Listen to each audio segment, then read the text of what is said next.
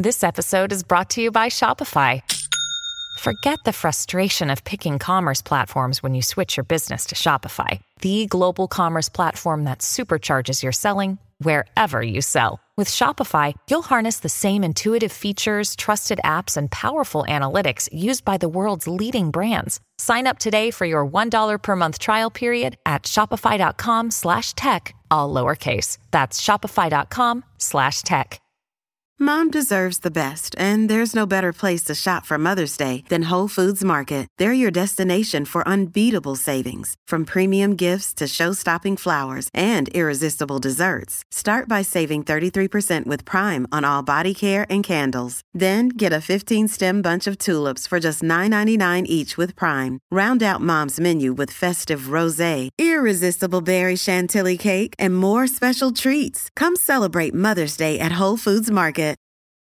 Families have a lot going on. Let Ollie help manage the mental load with new cognitive help supplements for everyone 4 and up, like delicious Lolly Focus Pops or Lolly Mellow Pops for kids. And for parents, try 3 new Brainy Chews to help you focus, chill out, or get energized. Find these cognitive health buddies for the whole fam at ollie.com. That's OLLY.com. These statements have not been evaluated by the Food and Drug Administration. This product is not intended to diagnose, treat, cure, or prevent any disease. Welcome to the New Books Network. This is New Books and National Security, a channel on the New Books Network. I'm Beth Windish. I'm joined by Dr. Erik J. Dahl, the author of The COVID-19 Intelligence Failure, Why Warning Was Not Enough. Erik J. Dahl is an associate professor of national security affairs at the Naval Postgraduate School in Monterey, California, where he's also on the faculty of the Center for Homeland Defense and Security. His research and teaching focus on intelligence, terrorism, and international and homeland security, and he is the author of Intelligence and Surprise Attack: Failure and Success from Pearl Harbor to 9/11 and Beyond from Georgetown University Press.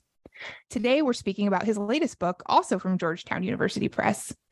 He's retired from the U.S. Navy in 2002 after serving 21 years as an intelligence officer, and he received his PhD from the Fletcher School of Tufts University. He's also a former chair of the Intelligence Studies section of the International Studies Association. Erik, welcome to the show. Beth, it's great to be with you. It's great to see you again after our time at CHDS. Thank you for coming on to talk about your latest book. I love doing it. Thanks for inviting me. You start the book with some really interesting dialogue around the concepts of health security, human security, and national security. Can you talk about why you started with defining those spaces, and how do those help us understand if public health issues like pandemics are actually a national security concern? Sure. In fact, I really did start out this whole project of what became the book by first trying to look at whether or not it was reasonable to argue, as I do in the book, is it reasonable to argue that health security, that a global pandemic, for instance, is something that national security officials and agencies should pay attention to? Is it something that is worth really my time, for instance, as a faculty member at the Naval Postgraduate School and a faculty member at the Center for Homeland Defense and Security? Is this something that is worth my looking at, or is this something that we should really leave to medical experts? And in fact, I found as I got into the research for the book that question kept coming up. Whose lane is this in? Because often I would talk to medical and public health experts who would tell me that, I'm glad to talk to you about this and good that you're doing a book on this, but don't associate me with intelligence.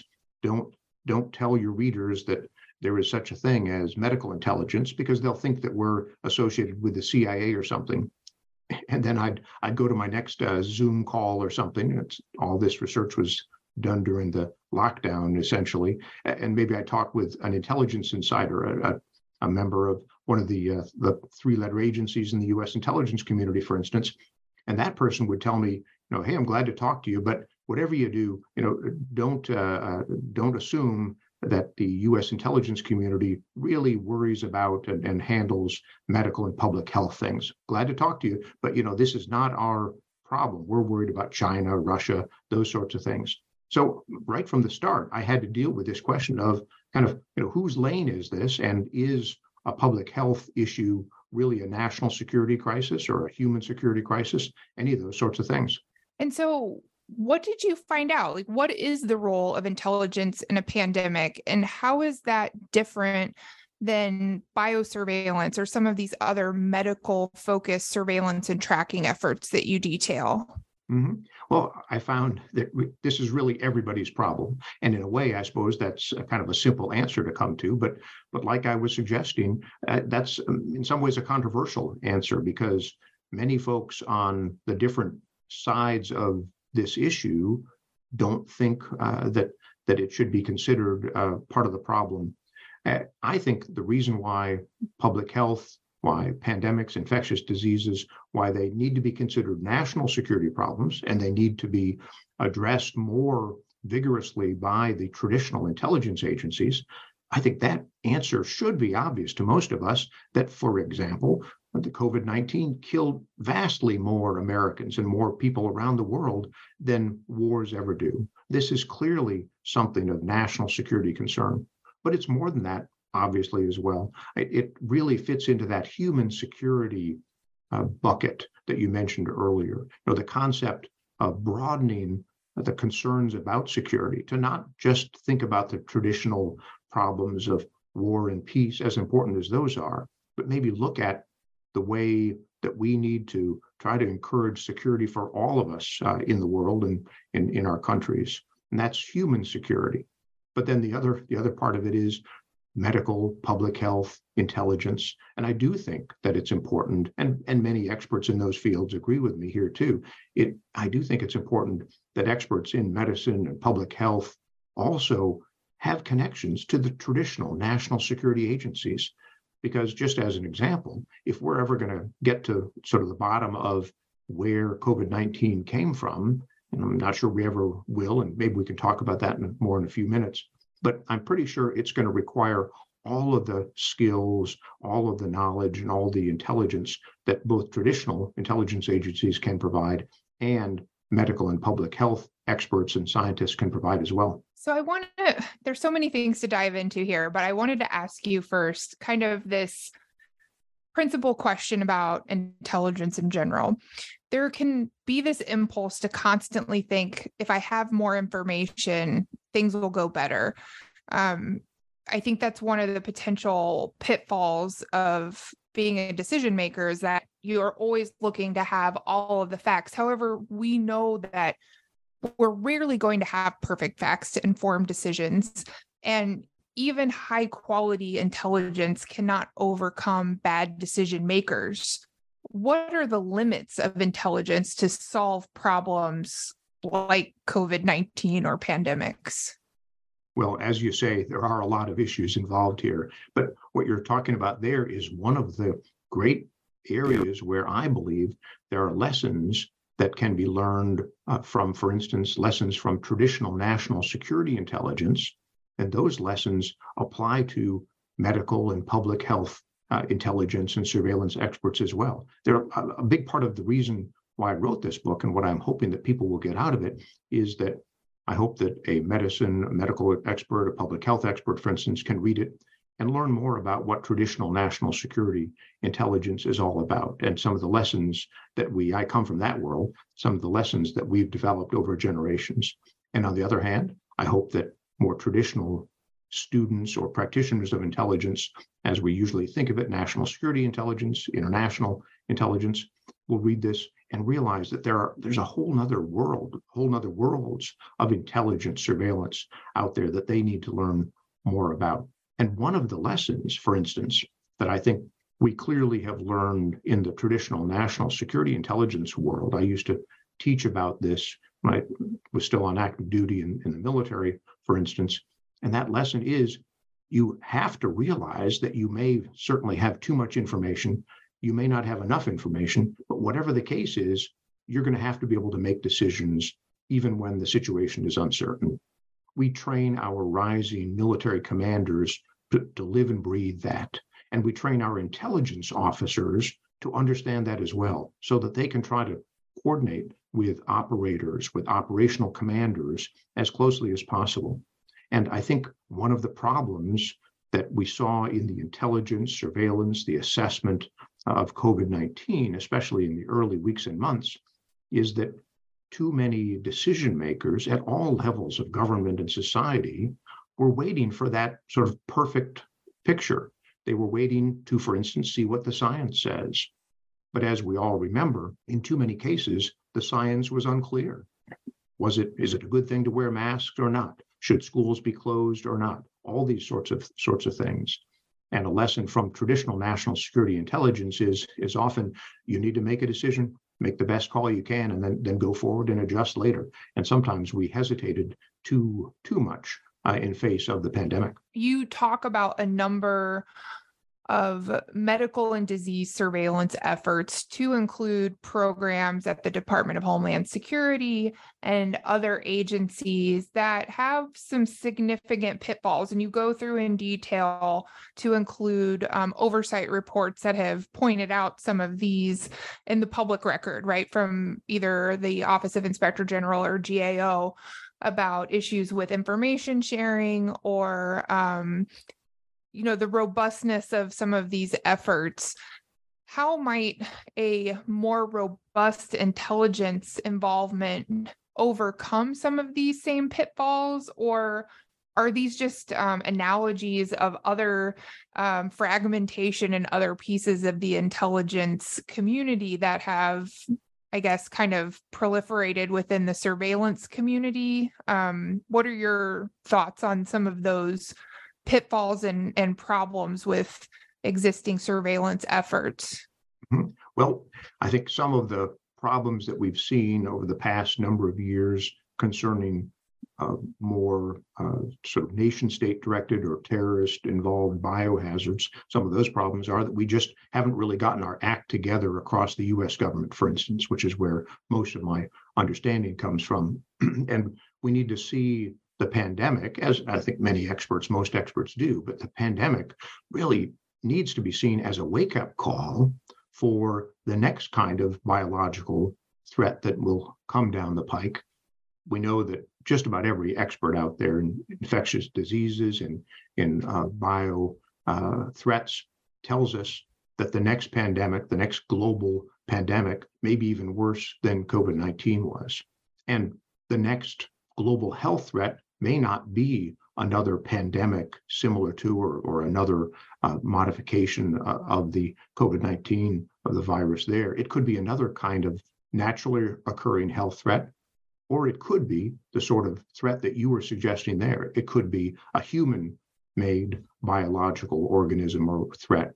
But the key point for intelligence and surveillance, I believe, is that many of the same tools can be applied to any of these kinds of problems.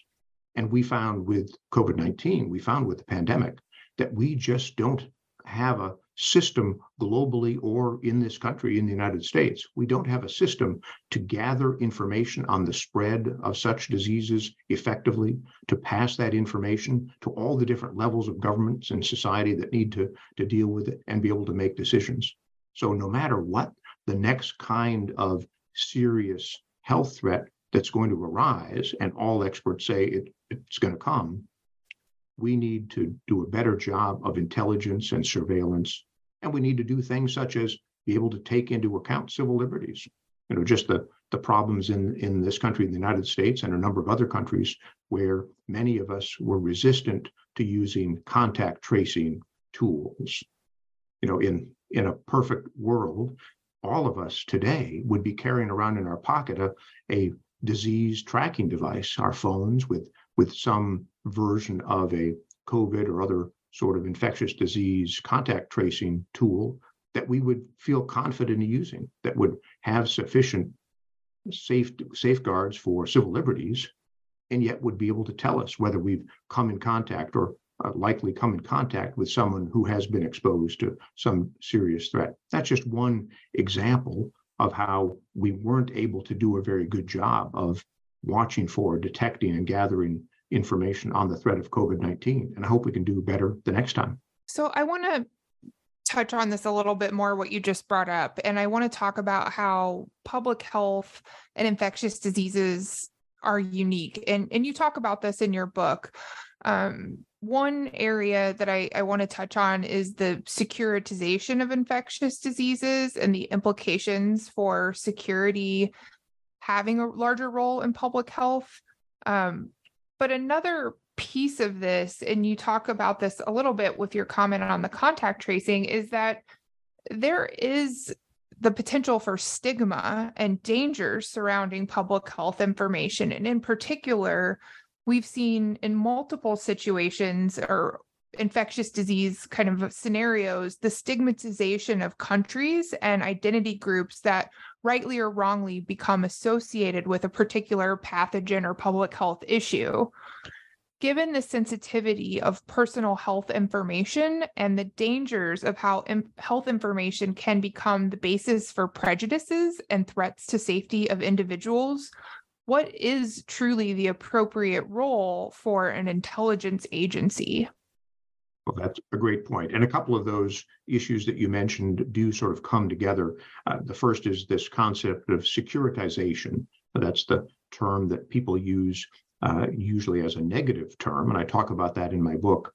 And the concept of securitization means taking a problem in society and turning it into a security problem. And that often means using traditional tools of national security, such as intelligence, to deal with it. And many in this country and around the world are concerned about that, this problem of securitization, because many problems really don't lend themselves to using sort of the big stick of national security, often of the military. But on the other hand, as we saw in the United States, especially in the early weeks and months of COVID-19, there are things that the US military and that our traditional national security apparatus can do and should do.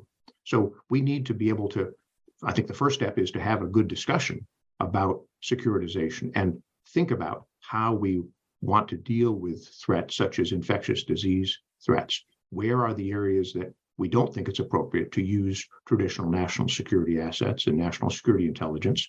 For instance, we don't want to use in the United States, we don't want to use our traditional intelligence agencies to do domestic surveillance.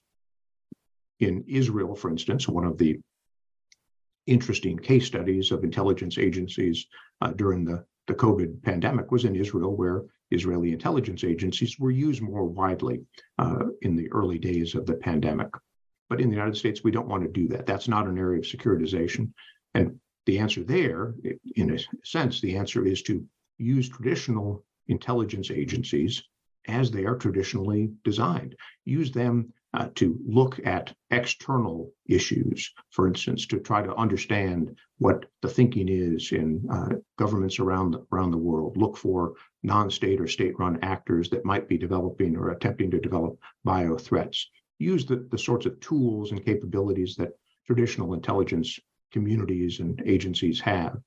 Whereas the most important part of intelligence and surveillance when it comes to biological threats, to pandemics, to infectious disease, those are the even broader system and many systems of intelligence and surveillance that belong to the medical and public health communities. In the United States, many of those under the overall supervision auspices of the CDC, but not all of them by any means, and around the world, often under the World Health Organization, but again, not always. So that's the problem of securitization.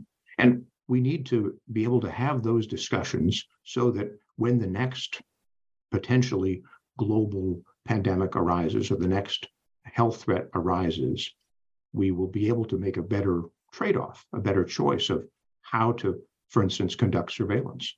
And one last thought on that, as you mentioned, one of the issues that has often come up in an epidemic or an infectious disease problem, such as the early years of HIV/AIDS, we see a sort of a trade-off or a conflict here between, on the one hand, the need to gather information on the spread of a disease, for instance, but on the other hand, the need to take into account the privacy, the civil liberties, the needs and concerns of the individuals who may have that disease.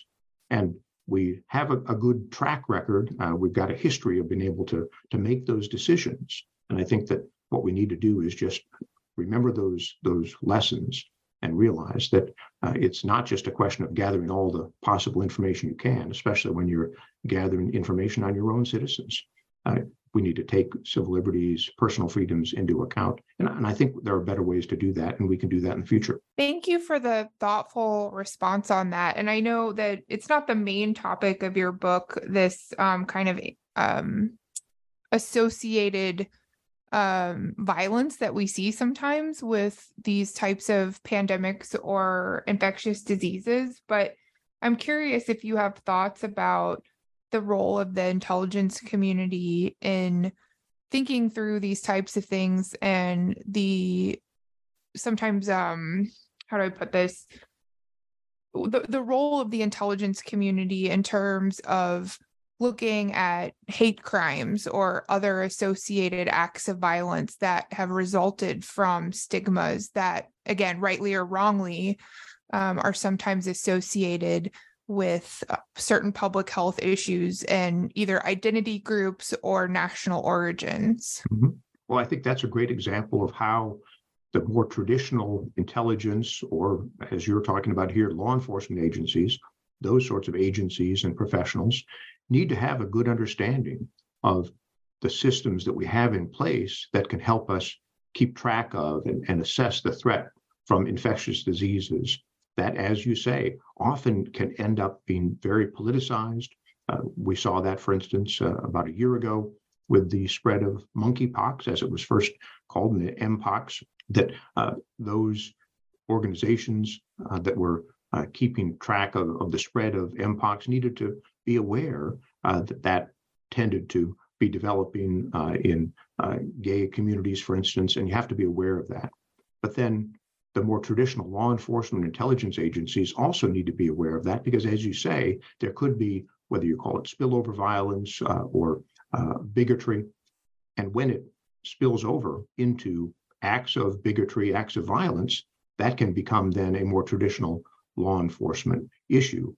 And so that's why we need to be working together. And that's why we're all sort of in this together, even though we have different lanes in the road. So you mentioned in earlier that other countries, and you talk about this in the book, had different responses to both contact tracing, response, how they mobilized in response to COVID-19.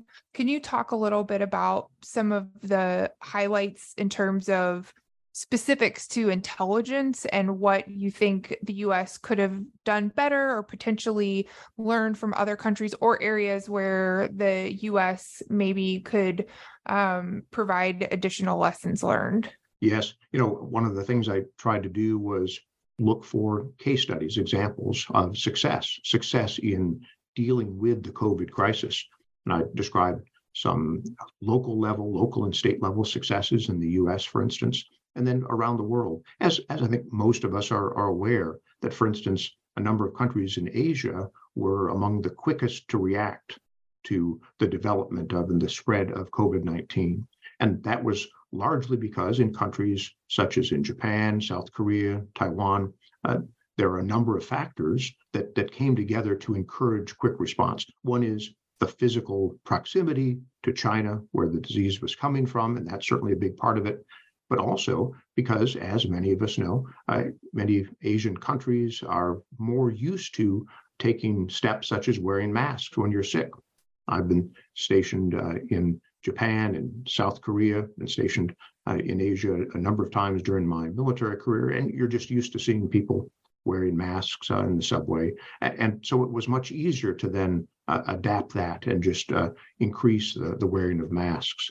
But it was more than that too, because a number of the countries in Asia had more direct experience in recent years with outbreaks of epidemics and pandemics.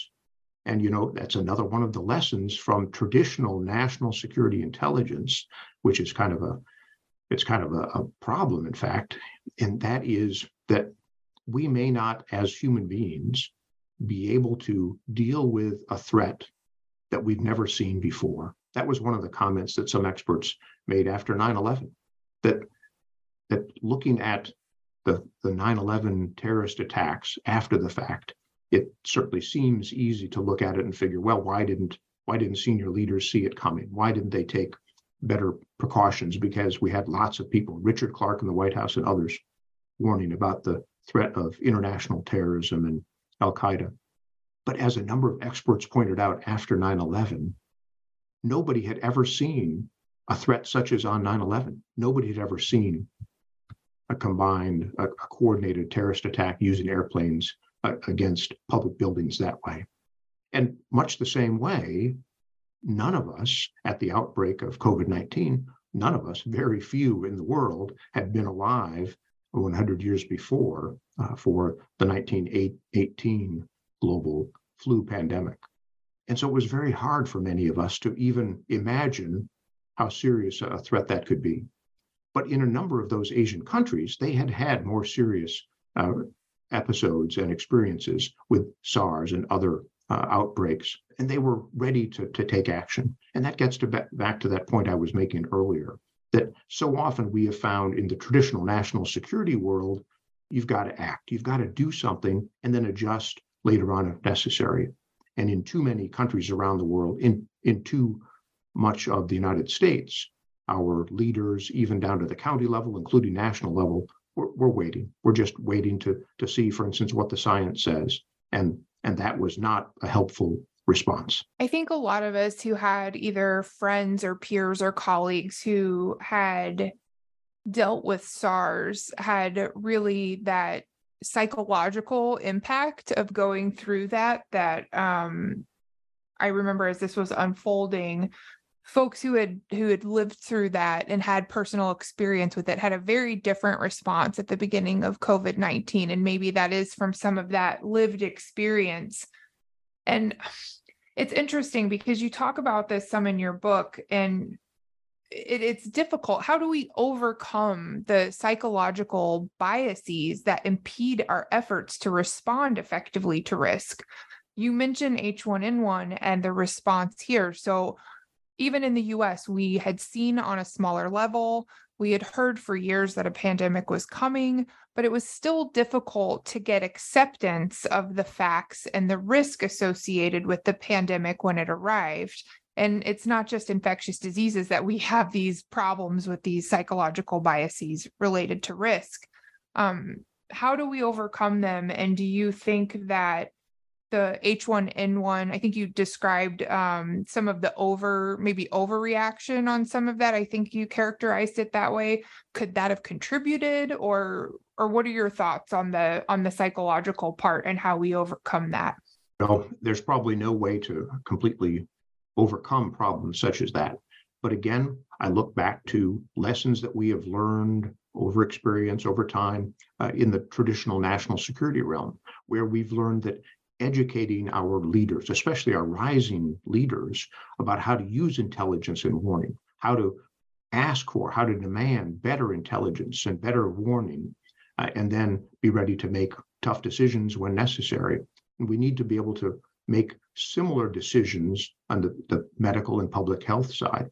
And part of what we're talking about here gets to the distinction that I make in the book between what you might call strategic warning and strategic intelligence, and then tactical warning, tactical intelligence. And for instance, many experts that I've talked to disagree with my overall take on intelligence and the pandemic. I believe very strongly that the COVID-19 pandemic was a major intelligence failure around the world. But many experts argue that it wasn't an intelligence failure at all, because after all, as I talk about in the book, many leaders in the intelligence community in the United States and elsewhere, and many medical and public health leaders have been warning for years about the threat of a global pandemic. So how could it possibly be considered an intelligence failure when intelligence experts on all sides of the problem have been telling us that this kind of a threat was coming? And my answer is, well, it's that partly there's a puzzle here, or a paradox, and that's really the paradox I started trying to figure out in my book. How was it possible that the years, even decades of warning about a global pandemic weren't enough to better prepare the United States and the rest of the world? And the answer is that what decision makers need is not just this sort of big picture, what we call in the traditional world of intelligence, strategic warning. It's not enough to have national intelligence leaders warn, for instance, in testimony in Congress, as they have done for years and years, that one of the risks we face as a country and as a human civilization is a global pandemic. That's not enough. What you need is to develop systems to be watching for the threats that you are concerned about. And when those threats actually arise, you need systems that will collect information, collect that intelligence, provide an assessment, and in as near real time as possible, allow decision makers, whether they are national leaders or when it comes to public health, typically county public health officers in the United States, to allow those leaders to make the best decisions they can when there is good data. And that's where we didn't have the kinds of intelligence and warning we need. And that's why I call COVID-19 a global intelligence failure. And just one example there was that, as we all remember, early on in the COVID crisis, there was nobody in the United States government that had the ability or even really had the job to develop what we might call a COVID dashboard, to collect data from all around the country on a near real-time basis on the number of outbreaks, hospitalizations, deaths, all those key pieces of data that we needed, and put that together in a single place. The sort of thing that you could call a COVID-19 dashboard. And ultimately, it was Johns Hopkins University that had to step in and do that. And that showed a real failure. It really was an example, sort of the tip of the iceberg of the failure of the US government to be able to collect that data, assess that data, and provide it in a usable fashion. And that is what intelligence does, or should have done, in the case of the COVID pandemic. Hey, it's Ryan Reynolds, and I'm here with Keith, co-star of my upcoming film, If, only in theaters May 17th. Do you want to tell people the big news?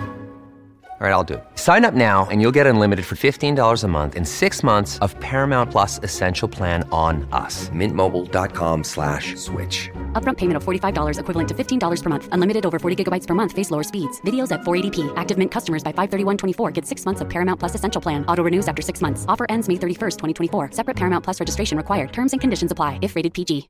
At Evernorth Health Services, we believe costs shouldn't get in the way of life-changing care, and we're doing everything in our power to make it possible.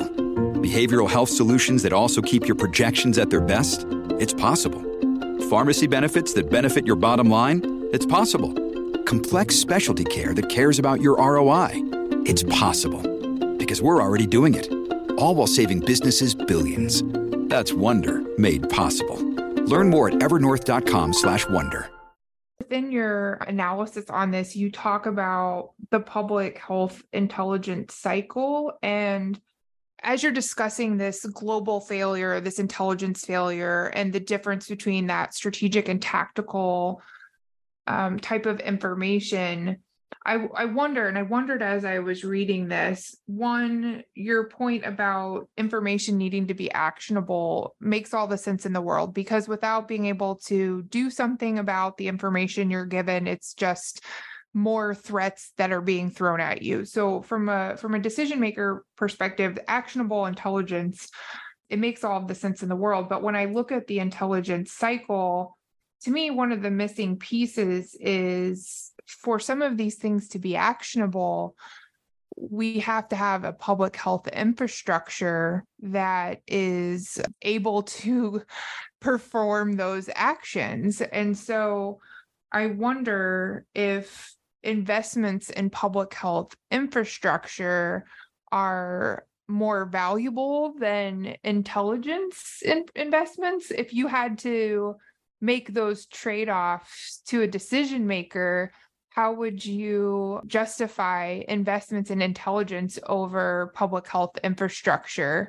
Well, that's a great point. And in my book, I'm trying to argue strongly that the most important area of intelligence and surveillance and threat assessment when it comes to health threats, such as pandemics, the most important area is in public health and in medicine. And that is certainly where we need to put most of the effort, most of the money that might be available to deal with this problem here in the United States. Relatively, the amount of money that would be needed in the more traditional national intelligence community to increase the focus on disease and health threats, that's relatively small compared to what we need to do. As you say, public health, it's just a sort of a second thought, an afterthought in American society. And even what I'm really worried about is that even now, after 3 years of the COVID pandemic, and as you and I are talking now, the government in the United States and the World Health Organizations and others are declaring that we're moving on beyond the state of emergency.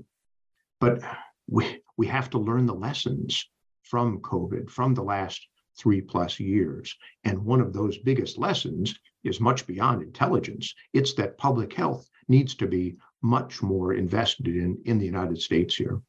And that certainly is not an area that I'm an expert in, but I've spoken with many experts, and they all agree that we need, and of course, that's the world they live in, but we need to increase our investment in public health. And just as one example, still today, much of the data, much of the effort that is conducted concerning public health around in the United States is, as we now know, conducted on the county level. And that's a good thing. We have local authorities making decisions about communities. But the problem is that still today, we don't have good systems in place to be able to share that data and take into account civil liberties, personal freedoms, issues where they might apply. Still today, we just don't have a way to be able to really, on a quick, sort of near real-time basis, look at the landscape of the entire United States and get a feel for where a particular disease or pathogen is spreading. And we need to do a much better job of that. So asking you to put on your professor hat in your role as an educator, you talk about we need to learn these lessons. What do you think are the core competencies in public health for intelligence professionals, maybe specifically, or national security professionals writ large? Well, I think a big part of what I'm trying to get across to the public health world, and I'll tell you, I've learned so much during my research for this book, as all of us have during living through the 3 years of the pandemic. But one of the points that I learned very early on was that you can't sort of mix the two, public health and medicine, and you're not doing that. But I started out doing that a little bit. I remember I was talking to an MD about some of these issues, and I mentioned, I'd like to get your thoughts on how we can improve our public health infrastructure. And that medical doctor informed me, well, that's something you need to talk to a public health expert about, and I'm here to talk about the science and the medicine of that. And we need to keep those sorts of things straight. But all of these different communities, whether it's medicine, public health, traditional intelligence, we need to realize that we've got to work together on these. And I'll just come back to one quick vignette, in fact, from a number of years ago when I was teaching a course on Homeland Security Intelligence at the Center for Homeland Defense and Security. In fact, that's where you and I met a few years later after this. And I was teaching my course. And even then, this was several years before COVID, but I talked briefly about public health and public health intelligence. And I noticed late in the course, we'd been going through the course, most of it had gone by already, but one of the students in the back of the room didn't seem very interested in what was going on. And so I just kind of asked, what's up? Can we do something to get you more engaged? And that student spoke up from the back of the room. You've been in that classroom, Beth, in back of the room. And he said, well, no, nothing to worry about really. But you see, I'm a public health professional, and this course on intelligence for Homeland Security doesn't apply to me. So that's why I'm not paying attention, but you just carry on. And I thought to myself, aha, this could be a teaching moment. This is what I'm here for. So I asked that student, that public health professional, I said, well, let me ask you this. In your field of public health, is part of your job to gather information, gather data from lots of different places? And he kind of looked at me and kind of looked around the rest of the classroom and said, well, duh, of course, that's what public health does. And I said, aha, okay.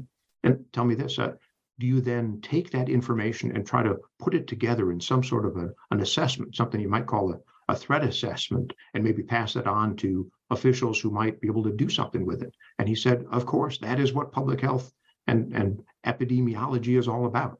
And so I said, aha.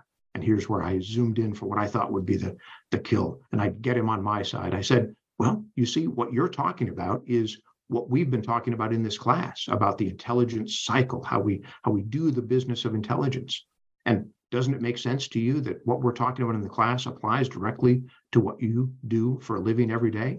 And I thought that he would, be applauding and he'd be a fan of the course from then on. But instead, he just said, no, I don't think so. And he went back to typing on his laptop. So unfortunately, I wasn't able to bring him along. But I'll tell you, when a couple of years later after that, when COVID-19 developed, I certainly felt as if at least I had been trying to do the right thing as an educator, as a teacher, trying to get all of us to sort of open our minds a little bit so that if you're on the public health side, you realize that there are lessons from the intelligence side, the traditional intelligence side, and vice versa. And that's what I'm really trying to do in this book and what I'm trying to do in my classes. And every time I get a chance to talk to an audience, such as by chatting with you here. I'm just going to put a disclaimer that did not happen in the class that I was in, but we were fortunate enough to have your class in person because we unfortunately had to go virtual due to the COVID-19 epidemic for the last part of our coursework. But yeah, I think that maybe you were ahead of your time on some of those things that people are definitely learning now. We've talked about a number of the case studies. You talk about previous pandemics in the book, about kind of lessons learned from that. We've talked about SARS. We mentioned H1N1. And I wanted to just get your thoughts on the key lessons from the most recent Ebola outbreak, because I think that in some ways, I never want to say one type of outbreak is more or less concerning, because obviously any loss of life and COVID-19 itself has had a tremendous loss of life and impact on those who have come down with that. But I think that Ebola presents different calculations just due to the type of infectious disease and the ease of transmission. And it's interesting where you talk about that case study, because ultimately with all public health issues, some of the decisions come down to border security, closing of borders, public health measures. And in Ebola, we had a bit of a different approach. So would love to hear kind of the main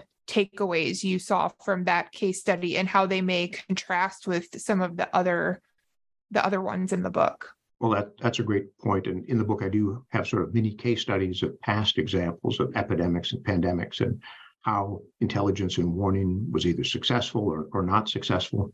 And just real quick to mention that in the case of Ebola, actually, that was an example of where U.S. intelligence agencies, the more traditional national security intelligence agencies, provided a great deal of assistance. And so it was a great example of how those different communities can sort of work with each other. The National Geospatial Intelligence Agency, for instance, we call it NGA, and that's the main U.S. intelligence agency that does things like mapping of the Earth and providing mapping data to military and national security forces. But they provided a great deal of support on the ground in Africa to first responders, to non-governmental organizations, providing mapping data, that sort of thing. And even the fabled 101st Airborne Division of the U.S. Army was able to provide support in Africa by sending people there who could help those non-governmental organizations and the health and aid organizations to get their job done. Not certainly by any means taking over the mission of NGOs and aid organizations, but assisting where they can. And so it's a great example in that way of how the traditional national security organizations can help. But you were also mentioning, I think, that one of the real difficult challenges and questions whenever a pandemic arises, whenever there is an international threat of infectious disease, that gets this question of is it appropriate to try to close down borders? And of course, that's typically the sort of a first reaction of many countries to try to sort of protect themselves against being exposed to some sort of a pathogen. And I have to say, this is getting beyond sort of my area of expertise in the intelligence and surveillance world, but it does apply to the problem of intelligence and surveillance, because if you are sort of cutting yourself off from other countries, it can be harder to gather that data that you need to be able to track the flow. But I think one of the lessons from the most recent pandemic here is, as we all saw, we all lived through this, that in the modern world, you can't close off countries. You can't close yourself off from the rest of the world. I don't think that there has been a country or even a major chunk of the planet that hasn't been affected and infected by COVID-19. There are things that one can do, things that a country can do, such as to be much more careful with air travel and being able to use disease surveillance tools in the early days to try to flatten the curve, as we remember that phrase. But I think one of the lessons from the pandemic is that, as I put it in the book, Tom Friedman, I think, is the one who put it first, the world is flat. And when it comes to threats such as infectious diseases, that means those threats can get at us much more quickly than they ever could before. And we all need to work together. So that's pointing out why dealing with the problems of infectious disease is a global problem. And that's why I call it a global intelligence failure. It was not an intelligence failure of U.S. intelligence, of U.S. leadership, or any other given country. It was a global, worldwide problem. So I wanted to touch on some of the recommendations that you make for what we should do going forward. And one of them that you suggest is a potential COVID-19 commission, much like the 9/11 commission. Why do you think this is important, and what would you hope a commission like that might achieve? Well, I think we really need something like that, just as we did with the 9/11 commission, to try to sort of tell the story of COVID-19 and what happened and where we need to go in the future, just like the 9/11 commission did. But unfortunately, the problem of COVID, the problem of infectious disease, is too politicized. I don't think that we're ever going to be able to do that. And so I think that's a real shame. I do think that efforts such as mine, other think tanks and other studies have been reporting out just in the last couple of months and the last year or so. I think there are ways that we are trying to learn and understand the lessons learned from COVID. But unfortunately, I don't think we're ever going to be able to, here in the United States, sort of get our arms around the problem, because these issues are just too politicized. That answer kind of makes me sad. You're usually a lot more optimistic than that. I got to figure out how to recover. Well, let me tell you, Beth, I like to say that my book does sort of three things. First, I tell the story from an intelligence and warning perspective of what happened in the COVID crisis and why it was an intelligence and warning failure. Then second, I talk about, toward the end of the book, about how the lessons from COVID for intelligence, warning, threat assessment, how we can try to apply those to other threats that we as humans, we as citizens of our countries are dealing with. And there's bad news there, unfortunately. So I'll get over the bad news in just a second.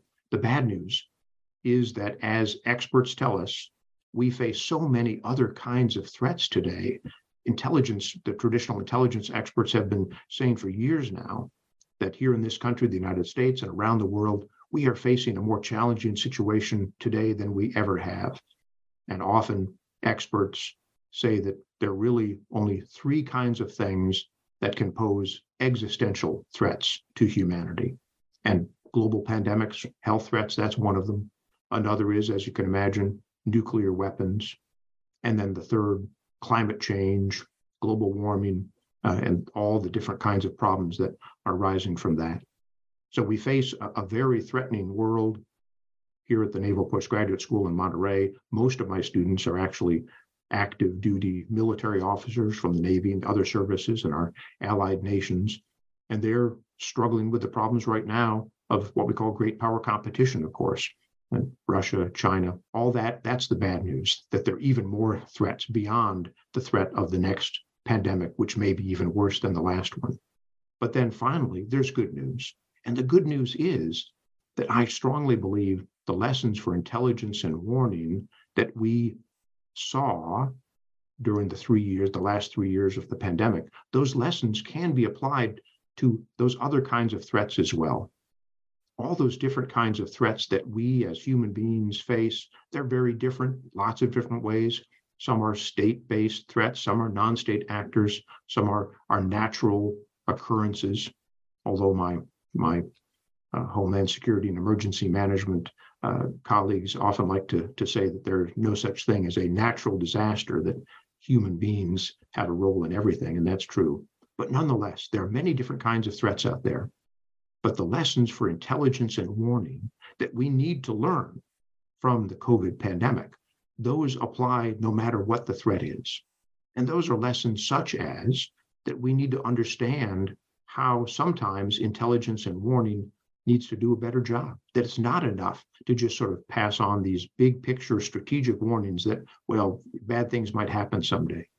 We need to develop systems that are in place that typically cost a lot of money, that will watch for that actionable intelligence we were talking about earlier. They can watch for actual signs of what we might call tactical intelligence, tactical warning in the more traditional national security side, signs that whatever the problem is you're worried about, that problem is actually arising in country X.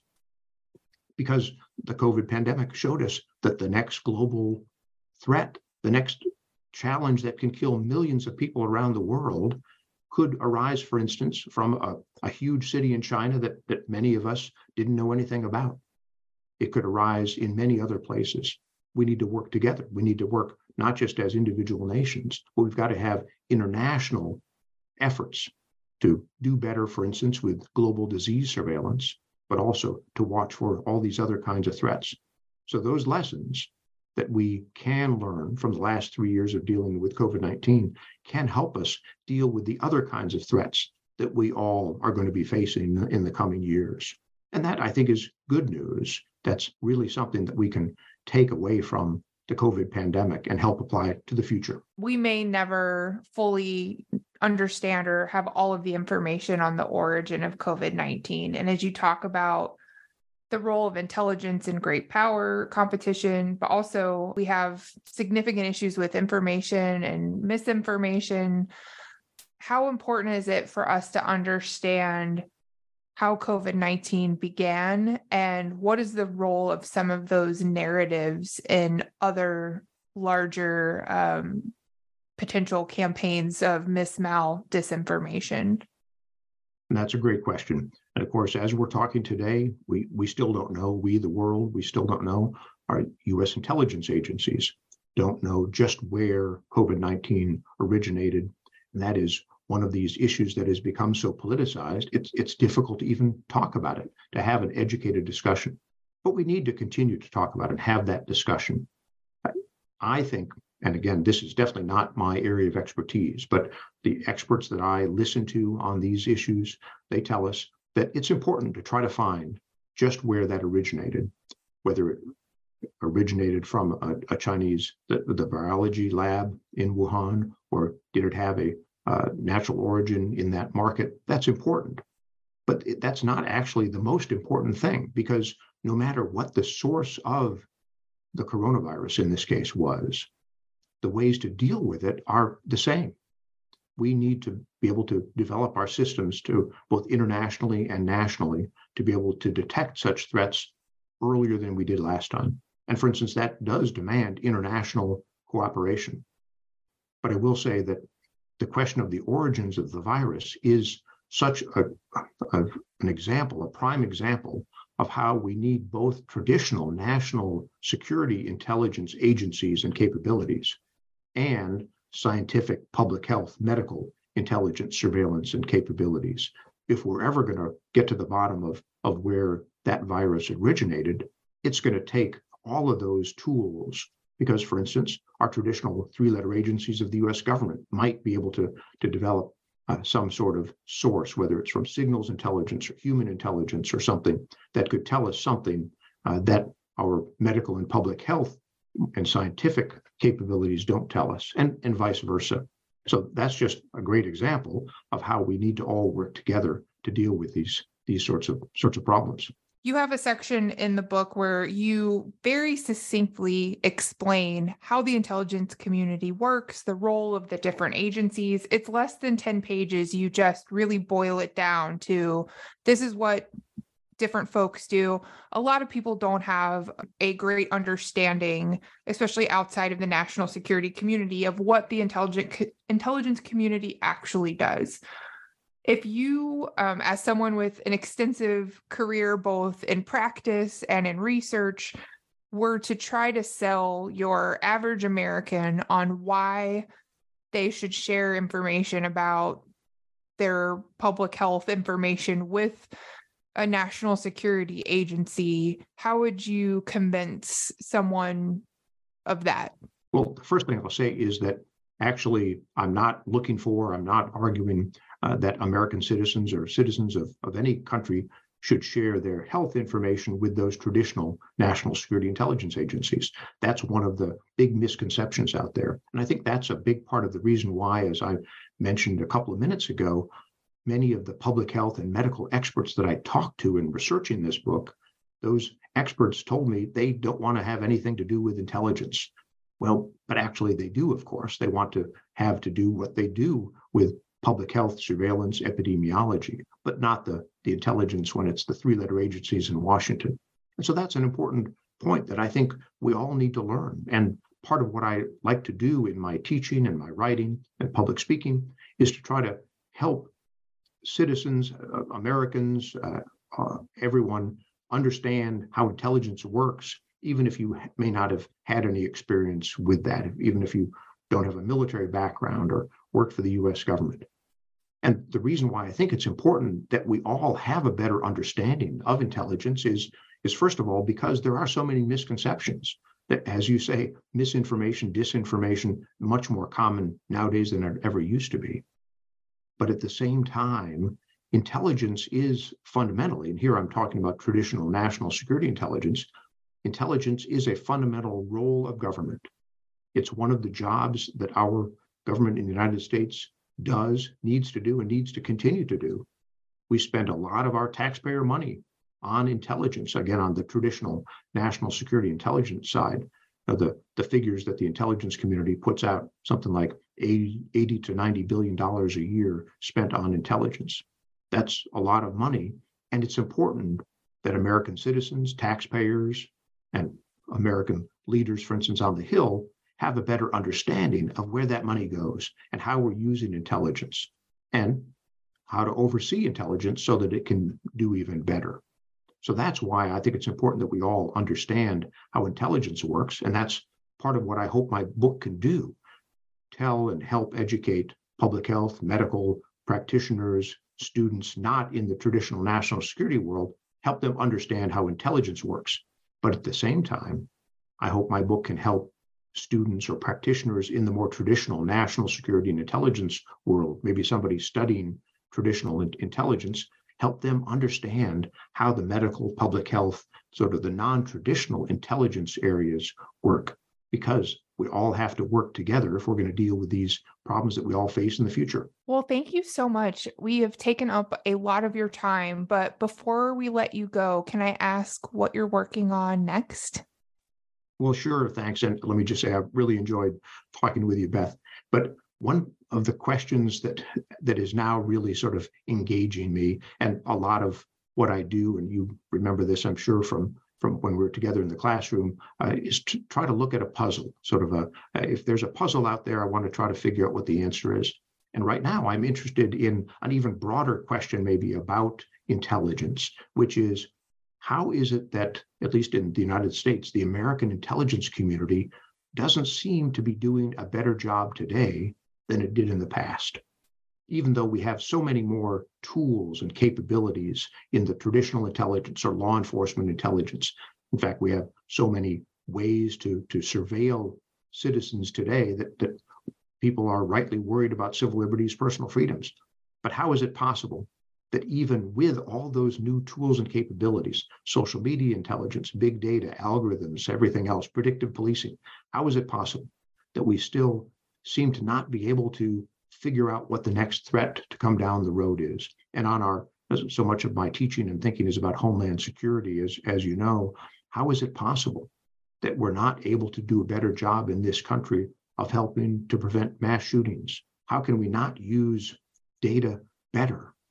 That's really the problem that I'm trying to struggle with right now, and maybe that'll be my next book a few years from now. Well, hopefully we'll get to talk more then, and good luck with your work. And thank you for being on the show today. Thank you. The COVID-19 Intelligence Failure, Why Warning Was Not Enough by Erik J. Dahl is available now from Georgetown University Press. Thank you for listening to New Books in National Security, a podcast channel on the New Books Network.